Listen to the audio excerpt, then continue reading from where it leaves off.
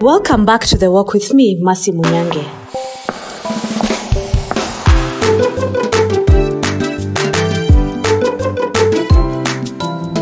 So in this episode, we seek to be able to observe as an employee when the tide or the work situation is not going on very well. How are you able to leverage on the situation at work to enable you make a decisive decision as to whether to move jobs, move departments, or entirely learn how to lie low like an envelope until the tide passes?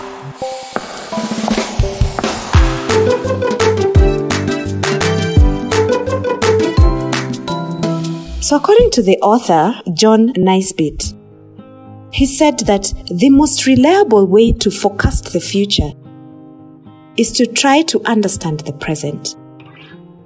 Foretelling is the ability to predict the future or a future event. This is a gift where one is able to identify with their current environment, align to where they desire to be, then work towards getting to where they want to be. So why is this important? It is important to observe and understand your present environment, as it gives you a better understanding of what is taking place, and you're able to review your personal situation and make informed decisions to change your career.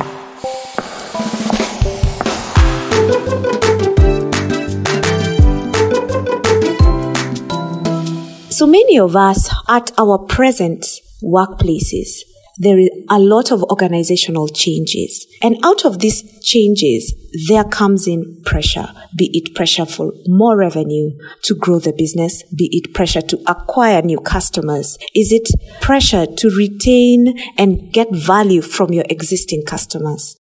Now, because of the organizational changes, there's usually pressure that often seeks to push us to bring out the best in us and in our careers. Here are some of the steps one can watch out for when there is a tide at the workplace, and generally use this situation to plunge themselves forward into their career.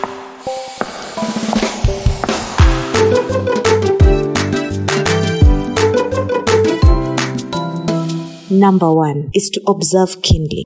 Number 2 is to understand the impact it has on you as an individual. Number 3 is to develop an exit strategy. And number 4 is to execute. Number 5 is to jump ship. Let me take us through these steps, which are not particularly in any order.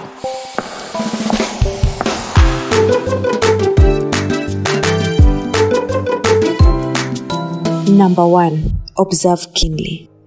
So at the workplace, people are always talking. In the corridors, outside the corridors, on different platforms. Put your ear to the ground and listen in. Get to know what the management is saying. Do not just be the peddler of information. Use it to your advantage.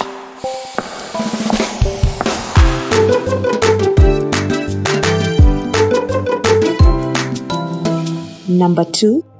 Understand the impact it has on you as an individual. So, do your homework. Based on the rumor mills, is your role likely to be affected or not? I always say research, research, research. Go asking your manager whether your role will be impacted.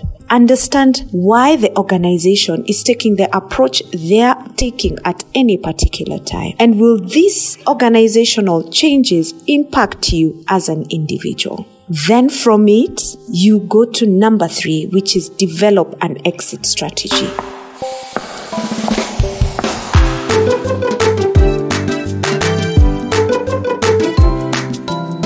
So what is your exit strategy? Not only exit strategy, but what is your strategy overall? Is your organization big enough that you can get roles internally, that you may begin to apply for these roles and then leave your current organizational structure into a different structure, or that you may look externally for roles available?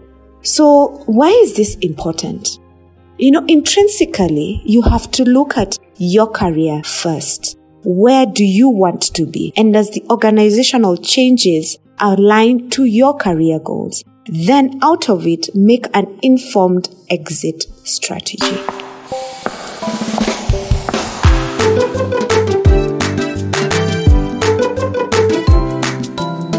And then number 4 is execute. Once you're clear on your direction, move. Having made sound decisions and understanding of its impact. See, at the time of organizational changes, there are distresses. And most often than not, it is easier to lay low and allow the tide or the pressure from the organization to move. If you're not able to make a concrete or sound decision which will then impact your career, don't just move with the flow, because it is at this time every individual within the organization is looking to themselves to execute their personal strategy. So you too must desire to execute an informed strategy based off of your own understanding.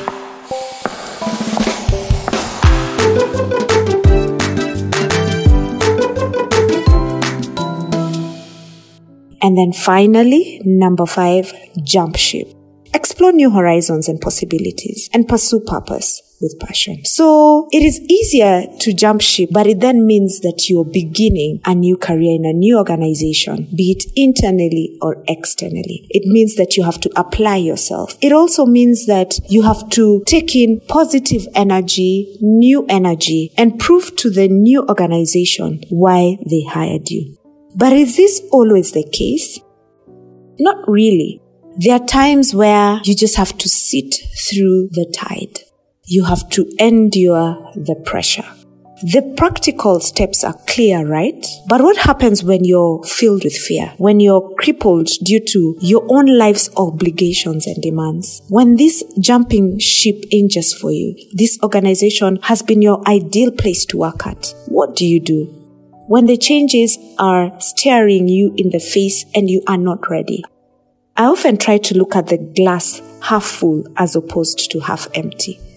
I create all possible scenarios, both good and bad, and how this could impact my life. Playing every scene like a TV movie. Ultimately, I often turn to prayer to look at what the Word of God says regarding my life at this time and always. It's always easy to look at life as it presents itself, but there is what many call fate. Is it really fate, or your stars are being aligned for you? Either way, we must always watch the tide and make decisions that impact us.